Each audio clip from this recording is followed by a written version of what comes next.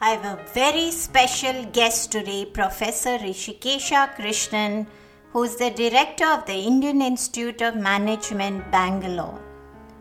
Rishi has been listed in the Thinkers 50 India of the most influential management thinkers from India and has written 2 books, 8 Steps to Innovation, Going from Jugaad to Excellence, which won the Best Book Award for 2013-14 from the Indian Society for Training and Development, and From Jugaad to Systematic Innovation, The Challenge for India. Professor Krishnan was a member of the expert committee set up by the Government of India in 2017-18 under the chairmanship of Justice B.N. Rishikesha to propose a data protection framework for India. He has been on the jury of the Economic Times Startup Awards. He is currently on the advisory board of Your Nest Investment Advisors. He is a strategist, innovator, and teacher. I'm talking with Rishi about sleep challenges among college students. This episode is packed with his bold beliefs that is deeply linked to the belief that every human has the right to their own belief system. I'm so excited to have him here today. Welcome to the Sleep Whisperer podcast. I'm your host, Deepa. Join me and my many expert guests and medical professionals from the cutting-edge science of functional medicine of the West and ancient wisdom of the East. Learn all about how to discover your root causes of poor sleep and understand the proper tools and techniques to end your confusion and begin getting a good night's sleep. It's time to regain hope and begin your sleep journey with the Sleep Whisperer podcast.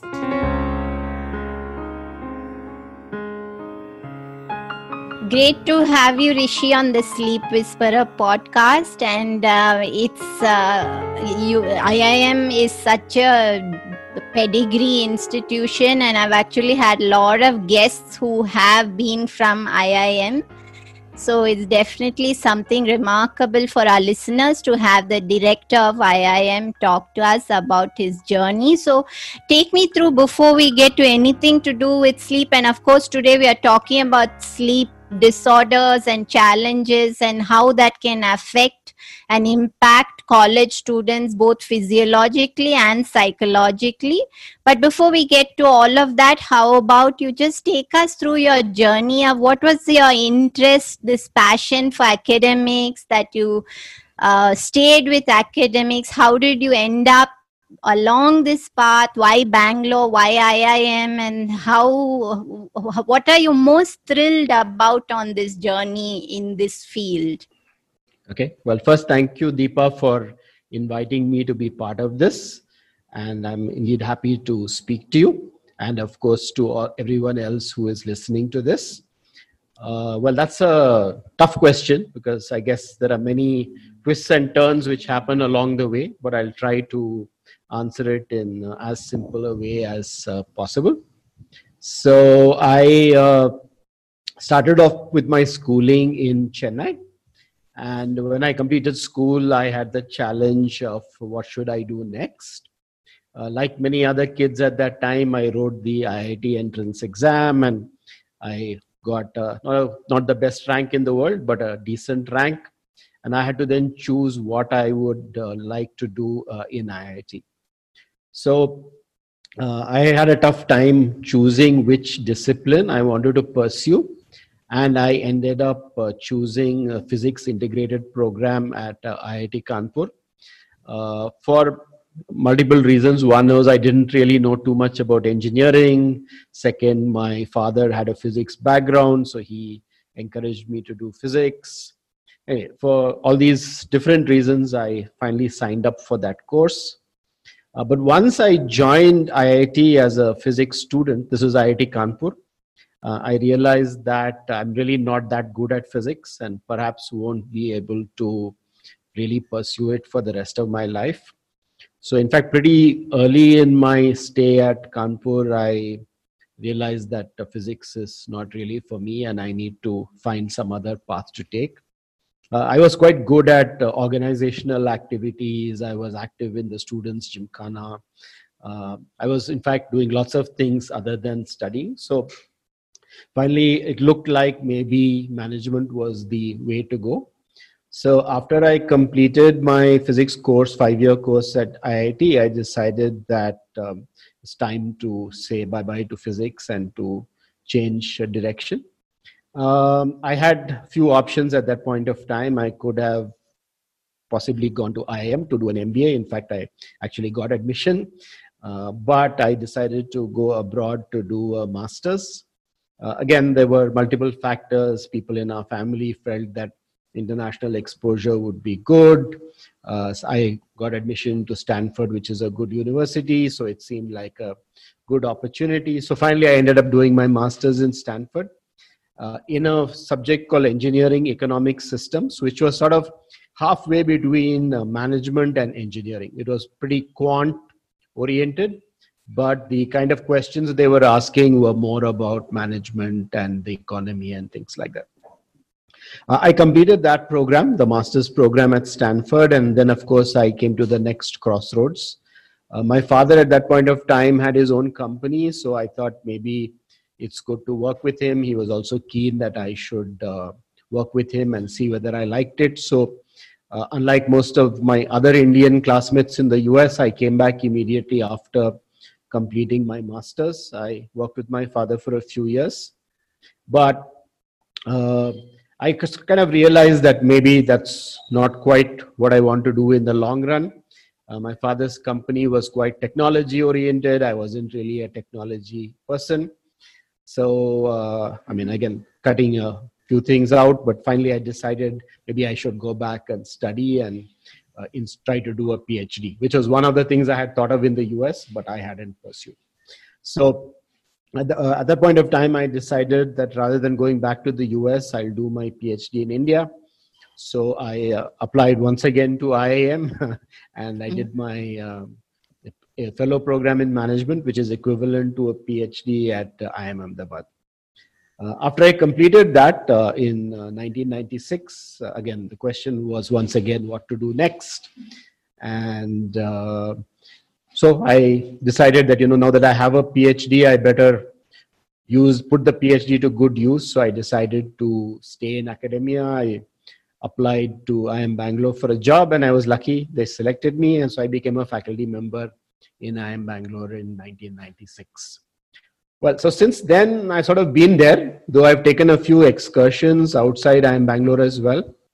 I was involved with a startup for a year in the year 2001.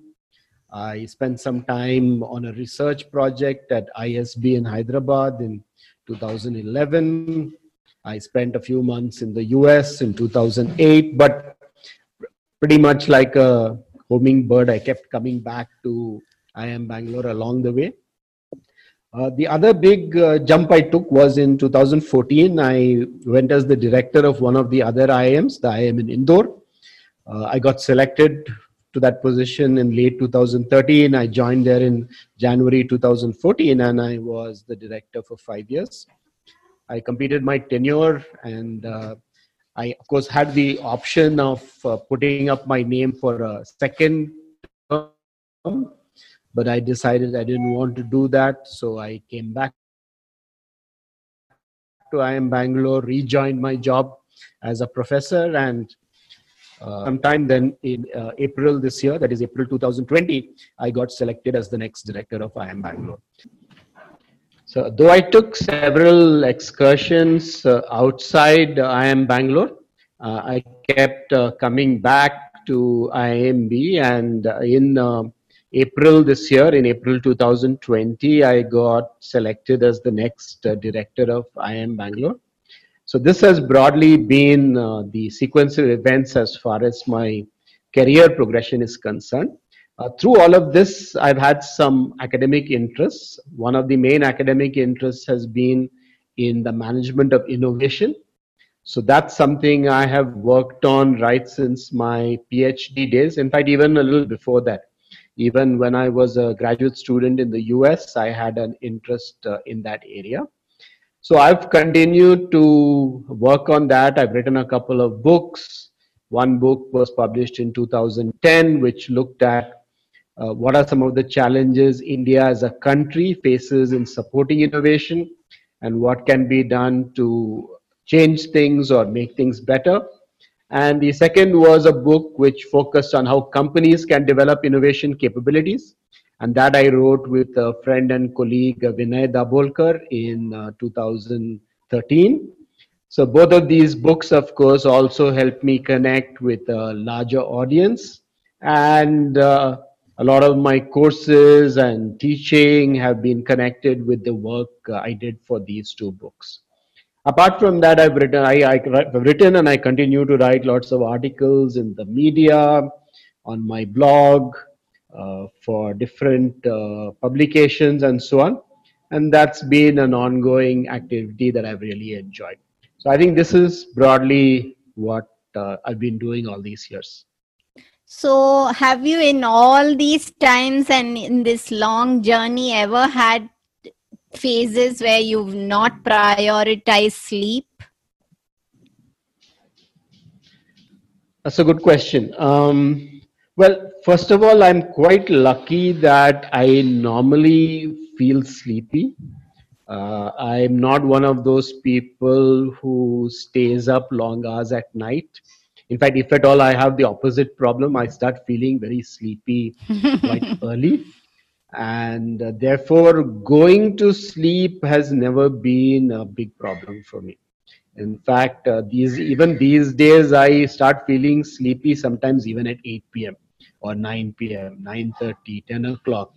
I rarely stay awake beyond 11. In fact, if I have to stay awake late, I find it quite difficult. Of course, on the flip side, I do get up quite early in the morning. For example, this morning I got up, I think before 5:30. So that's usually the case. I get up 5:30. So sometimes I have problems in that I get up too early, but I never have a problem in going to sleep. So I want to ask you that now you have been in IIM Bangalore for quite a while, and even before you were the director, but so you've obviously been observing student life, and maybe they are very different from how you were as a student, and you probably seen all sorts of students while you're there. And in the last decade, what's interesting is that research has found that sleep quality among college students has dropped so badly that 60% of them suffer from insomnia. And almost every hour of sleep that a college student loses, one research found that they had a 38% increased risk of just feeling low, and about close to 60% risk for being more suicidal. And these are very real dangerous challenges associated with poor sleep. So what have you typically noticed while you're there as faculty? Just describe, is there any way the university talks about these challenges? What happens in terms of if a student is depressed, having anxiety, is there support for that? So just talk us through sleep and stress in college life. Sure. Okay, let me start by speaking a little about sleep itself. So one challenge students face, particularly when they come to an institute like IIM, is there is lots and lots of stuff to do. There is the academic part of the curriculum. There's a lot of club and other extracurricular activities. Plus there is fun and games in the hostel. We are a completely residential institution, so everyone stays in the hostel. And there are a lot of activities going on in the hostel till all odd hours of the night. Now, again, I think there are two categories of students. I think there are students who have lived in a hostel before and they already have certain routine they followed in their earlier hostel life. And if that routine is not too different from the routine at IIM, they fit into hostel life in IIM quite easily. But then there's the other group of students which has lived largely at home and is coming to a hostel for the first time. And I think they are the ones who perhaps have greater difficulty in adapting to the time schedule that operates in IIM. What I understand from students is that a lot of activities in the hostel go on pretty late at night. For example, it's not unusual for them to have a club meeting or any other similar activity even at midnight. So I just wonder at what time that actually gets over. So have you ever their whole attended anything like that? No, I haven't attended anything that late. I've attended student activities after dinner, but not at midnight and so on. No. So typically, their schedule is very nocturnal, and it's therefore not a surprise that in the class the next morning, many of them look quite sleepy. So I'm not surprised, because if I don't know exactly at what time they go to sleep, but there's a good chance some of them go to sleep at 3 a.m., 4 a.m., whatever. So if that's the time they go to sleep, I really wonder how many hours of sleep they get. If I look at their overall biorhythm, this seems to be quite good later in the day. So if I look, we normally have classes during the day, but sometimes we have makeup classes or an extra class or something in the evening, and I find then they're wide awake. So clearly So their sleep schedule, they flipped their rhythm completely. it looks like, yeah, to a large extent that is true. Of course, I think there are lots of conflicts within the hostel also. I mean, I think there are some students who don't adapt well to this rhythm. They want to sleep early, they want to maintain perhaps the same sleep cycle they followed earlier. But because there's a lot of noise and activity and hustle and bustle in the hostel, it's very difficult for them to do so even if they want to. Or if they're In fact, sharing room with somebody who is got that kind yeah, of a so we are kind rhythm. of we are fortunate in IIM that students have single rooms, so I don't think sharing is a problem. Oh, okay. But the way the hostel is structured, there's a lot of people in a block close to each other, so I think there's a lot of noise and somebody might be playing loud music, someone might be having a loud chat in the corridor. So I don't think it's that easy to sleep, even if you want to sleep.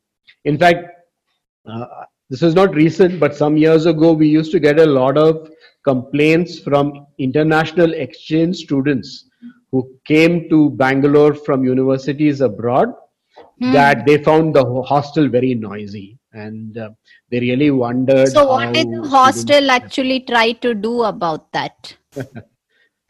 Okay, yeah, it's a good question. So you also asked me some other questions about anxiety and all that. I'll come to that.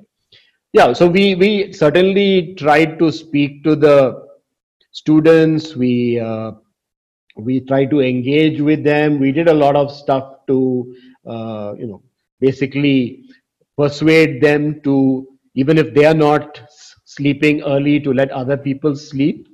But I don't think we were very successful, because the dominant culture in the hostel was to sleep very late, and any efforts from our side to change that, to be honest, I don't think they were very successful at all. Okay, let me come to the other question you asked, which is about anxiety and depression and so on.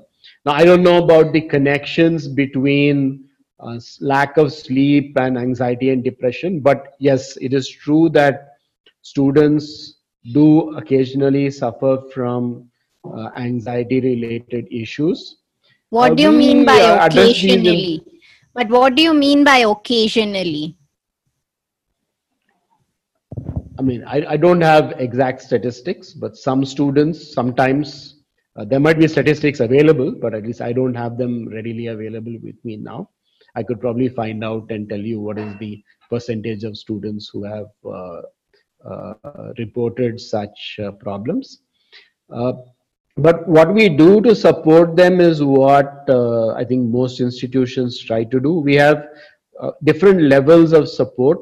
We have student groups I think there's an organization called Mitra, which is essentially student counselors or student buddies who have been trained to help students in kind of immediate situations. So they are available in case somebody would like to talk to them or have a chat or something like that.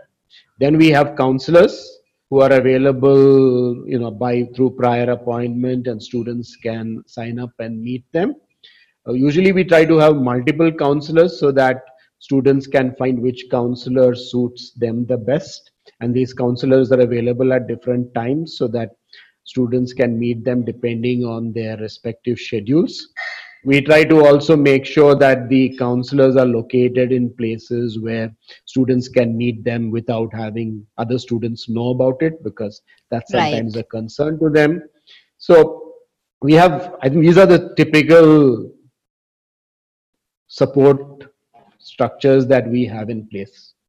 But so has any of this been looked at with the connection to sleep? Because it is actually in universities abroad, there has been research done which has found, as I said, that just 1 hour cumulative losing sleep every single day increased their thoughts of suicide by 45% and actual attempts by about 58%. So there's definitely So this. the honest answer is I don't know. I would Yes. have to talk to the counselors and find out. And the way our institutes are organized, the person who is in day-to-day touch with the students is the chair of the MBA program. Is one of my professor colleagues who is currently the chair, and she would have a much better idea of issues like this. I was the chair of the MBA program almost 18 years ago, so I remember a little bit from my detailed interaction with the students at that time. But today it's the current chair of the MBA program who would have best insights into that. Okay, so let's talk about even you as a professor and noticing, as you said, they're more alert in the evening lectures versus morning lectures. So let's Yeah. at least just talk about what you have been aware of, which is simply, have you noticed how severe is the drop in efficiency and the brain output in terms of after a night of very poor sleep? And you said you felt this biorhythm was different for them. So Yeah. see, the thing about circadian cycle is that while it's ideal that somebody sleeps after sunset, wakes up at sunrise, in a population which, like college students, is similar to shift workers, so maybe they just find that they're better off during the evenings and late into the night, in which case they should be supporting their whole rhythm by getting that same level of sleep at a specific hour, even if it were 2 a.m. to 10 a.m. or something like Yeah. that, which invariably that problem is not that. The problem is that their whole sleep itself reduces, including the number of hours as also the Yeah. quality of sleep. So just talk about things that you've noticed as a professor teaching in the class and seeing that level of efficiency reduce due to this. Yeah. So, first of all, my suspicion, again, I don't have hard data. My Of course. suspicion is that students are certainly not getting enough sleep. And that's just by talking to them and understanding the schedule on which they work. So I noted what you said just now about, it doesn't matter even if they get the sleep at a different time as long as they get that chunk of sleep. But I doubt they're getting that chunk of sleep because classes in IIM start. Well, we have one slot which starts at 8 o'clock in the morning, but we try not to schedule too many classes at that time because we realize that students are not, at their best at that time. But the next slot starts at 10 o'clock, and we have lots of classes which start at 10. But Hmm. for many of the students, if they have to attend a 10 o'clock class and if they've gone to sleep at, I don't know, 3:34 and so on, they would not have got that 8 hour sleep which you just described. So my guess is we can proceed on the assumption that quite a few of them are not getting enough sleep. How does that manifest itself in the class? Well, it manifests itself in different ways. I think again, there's a lot of individual variation. I think some students are just good at managing even with less sleep, particularly those who've been in hostels for a long time. I think they just know how to, or they've adapted to that, shorter duration of sleep. Or maybe they get their sleep in parcels. Maybe they get 5 6 hours at night and they also manage to sleep an hour or two in the afternoon or some other time. That's also possible. So it looks to me that different students manage that differently. Some of them seem alert enough, but one thing I can say for sure is that the class participation levels in terms of their engagement in a discussion tend to improve if it's better aligned with their rhythm. So, for example, if you have a class in the late afternoon or evening, which is better aligned with their sleep rhythm, you're likely to have more enthusiastic participation, more questions, more discussion, things like that. And here I'm talking more at an aggregate level. Right. So tell me, let's talk a little bit about alcohol on campus life and the impact of alcohol on this whole rhythm. I don't really know. I mean, see, our institute is a postgraduate institute, so people are at least typically 21, 22, and many of them are older, 24, 25. The official rules of the institute, of course, don't allow students to drink in the hostel. But Bangalore is Bangalore. There are plenty of places you can go and drink if you want to. And nowadays, I think pubs and I mean, not in the COVID time, but otherwise, pubs and so on are open quite late. So I don't think there's any difficulty in drinking if you want to. Uh, I must confess, at this point of time, I have no accurate data on how much people drink and when they drink and so on. Because they're postgraduate students, we also don't interfere too much in their personal lives. So we don't monitor what they are doing too much. In an undergrad program, I think there's much closer scrutiny of what people are doing, but not in a postgraduate program. So I mean, you know that better than I do. That I'm sure if you are drinking a lot, it'll only make your sleep problems worse. I mean, that's a safe Right. enough assumption. But it at least it doesn't visibly come into play on campus. That's what I can say. I mean, there are, I think, generic sleep issues, but I'm not sure to what extent alcohol plays a role in either accentuating or otherwise affecting that. Okay, so let's just say that suppose you would like to establish some guidelines at IIM Bangalore to educate students about the importance of sleep and circadian rhythm and how it can benefit them physiologically with improved efficiency, better brain function, better energy levels. Think about how would you go about establishing some sort of guidelines to support student life with better sleep. But our students in general, being MBA students, they are quite analytical characters. They do get influenced by data, they get influenced by rational arguments, logic, things like that. Many of them are engineers, so they have that sort of engineering way of looking at things. So, for example, if you were to have something like a video which showed how a person's alertness may be varied over time depending on how much they had slept, or you had any other kind of data. Let's say you had a good graph which showed alertness and depending on sleep patterns and so on. I think at least at a rational analytical level they would be influenced by that. So that's at least with our student body, that's a good starting point. Maybe also if you were to show some correlation between people who slept better and their performance. Our guys are very competitive. They're all trying to get the best jobs and work with the best companies, and getting a good CGPA is one of the important parameters that they are all worried about.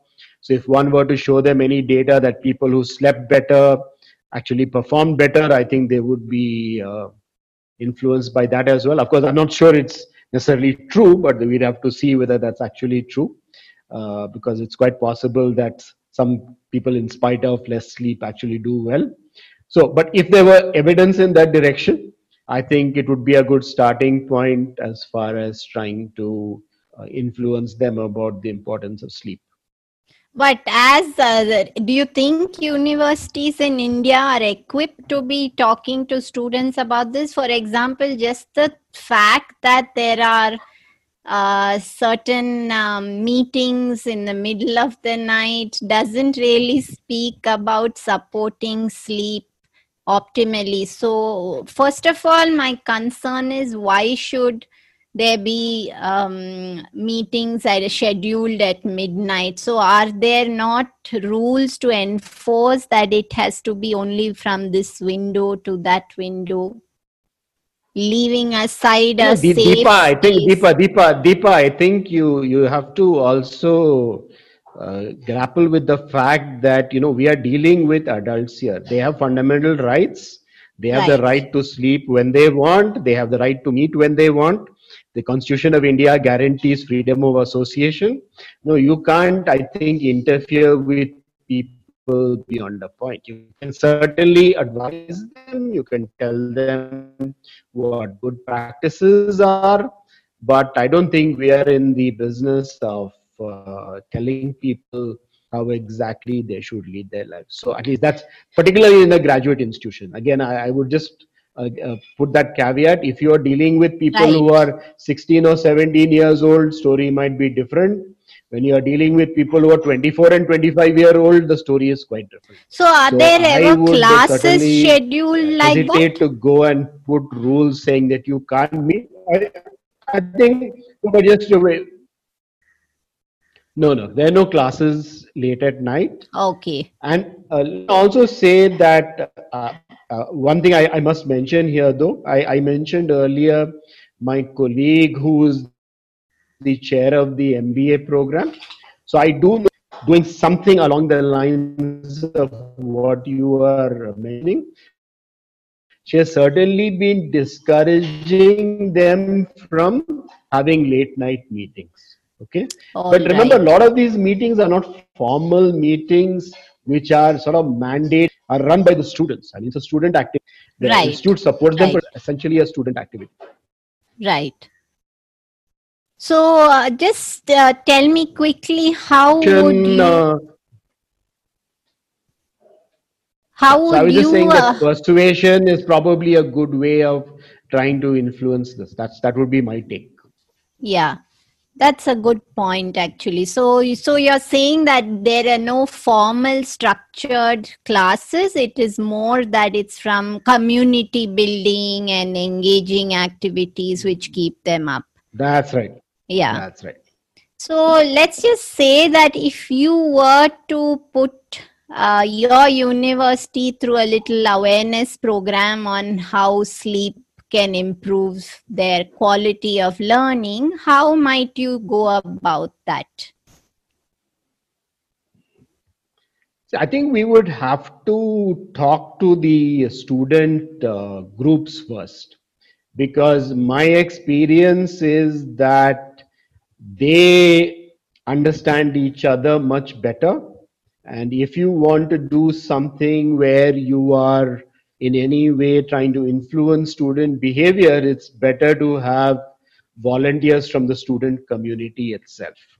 So I think we should reach out to the student. We have a student council. One perhaps needs to start by having a discussion with them on sleep patterns, and how these patterns might influence their behavior and academic performance and so on. They might have several interesting ideas on how this can be the good influencers, what's the process through which something like this might work. So I would certainly start by talking to the student council and getting their support or their interest, and then using that to try and influence the other students. Excellent point. Yeah, for sure. So quickly, Rishi, before we conclude, tell me now, there are worldwide today about 100 million people with diagnosed sleep disorders. So I'm talking about actual diagnosis ranging from sleep apnea. So there's then sleep onset challenges, which means they can't fall asleep, sleep maintenance challenges, which means they sleep and then they wake up, they're unable to sustain deep sleep. And this is not going anywhere near a large section of the population who's probably would never have even thought of getting a diagnosis for just not sleeping well and being up and lots of challenges like that. So what do you feel typically? I know that you said you have no problem with sleep, you sleep really well, but in your mind, if you were to look at apart from student life, just globally, what would you think was the biggest root cause of this growing sleep challenge? Well, I'm not sure I can speak about what's happening globally, but I can certainly speak about a few things in India. What I see as here is that, first of all, people are trying to do, in a way, far too many things. And a lot of this is driven by the way they work and the way they sort of live at home. Particularly in a city like Bangalore, we find many people working for global companies and cutting across different time zones. So it's not at all unusual for people to be having calls with their counterparts in other countries at maybe 11 p.m. midnight, because that's a suitable time for their colleagues in other countries. So I find that people, particularly the professional group working in a city like Bangalore, they seem to have very strange and extended working hours. Part of it is the working day in India, then there's the working day outside India. So all of this really extends the number of hours in the day. Right. Second is the number of things they do has also gone up. I mean, for example, you look at something like all these various streaming video channels that are available, whether you look at Netflix, Amazon Prime, Hotstar, whatever it may be. So I find a lot of people spend a lot of time watching that stuff as well. So there's the long work day, then there is the video streaming that they are watching maybe for another couple of hours, I don't know, and it looks like many people do, because when you talk to them, everyone seems to be familiar with the latest show or the latest film. So it appears that quite a few of them have been watching all of that. Then of course many of them, particularly during this crisis, they have had domestic responsibilities. So I mean, in short, what I see as a challenge is that the number of hours of the day they have to keep awake for different activities seems to be quite many, and they seem to be fitting in sleep in whatever gaps are available. It's quite interesting. If you take maybe not so relevant now during the coronavirus time, but otherwise, if you take a domestic flight in India, even if it's a 2-hour flight, you'll find 70-80% of the people on the flight sleeping. They are not reading, they're not doing anything, they're all catching up on sleep. Even if it's, I'm not even talking about a late night flight, I'm just talking about a flight in the daytime. That's because they all have a sleep deficit.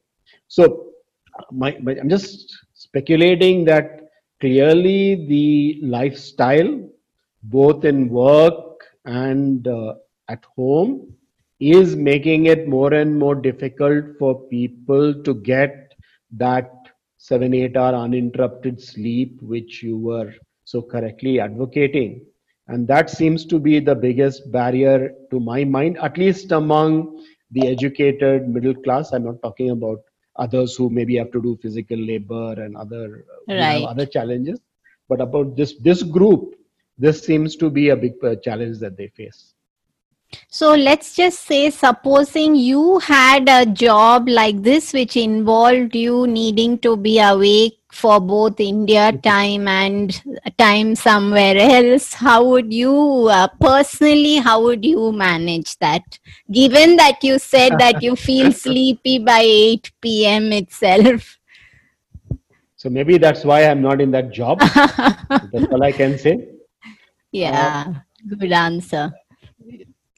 but I think having said that, I think there is space for organizations. I mean, you asked this question in the IAM context, which is a fair question. But I Yeah, think you could equally well ask this question in a corporate context. To how much attention are they paying to these kind of problems? I'm not yeah. sure they're paying enough attention. Many companies are not very sensitive to this. They schedule calls at any time that's convenient to some boss sitting in some part of the world. And I think it's considered bad form to say, I can't join the call at that time. Whereas companies should perhaps be more sensitive to these issues. I mean, You know, that's what I Rishi, would say. I mean, actually, I wouldn't survive in that kind of an environment for even a month, I think. Yeah. yeah, no, but actually, I did have a discussion with somebody else in who has a job like this, and it's that whole space. It's very common what you said, that people, it's considered in poor form, but it's almost that people in that space wear stress and poor sleep like a badge of honor.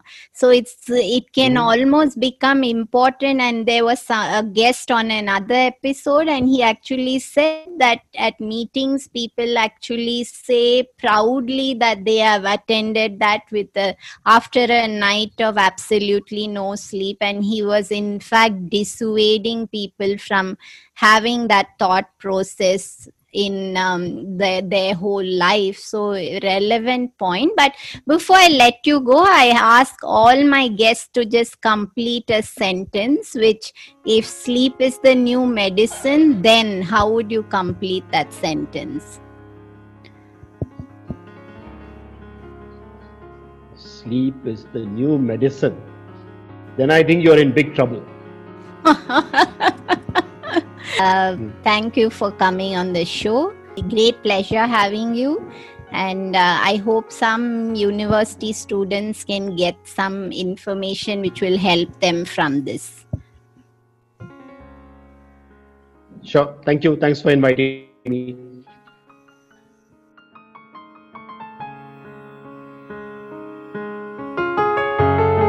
Hey everyone, I hope you enjoyed the show. Just a reminder that this podcast is for information purposes only. This is not a substitute for professional care by a doctor or otherwise qualified health professional.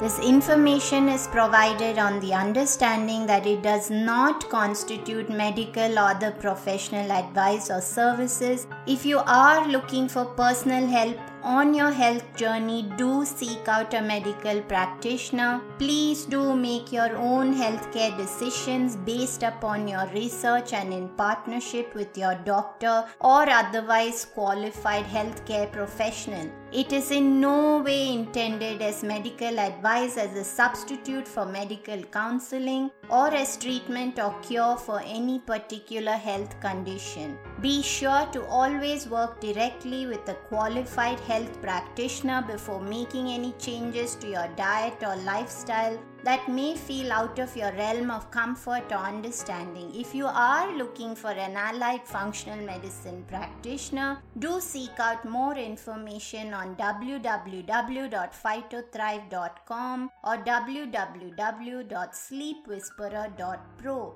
It is important that you have someone who is qualified and understands your health personally in order to provide adequate care, especially when it comes to chronic health conditions.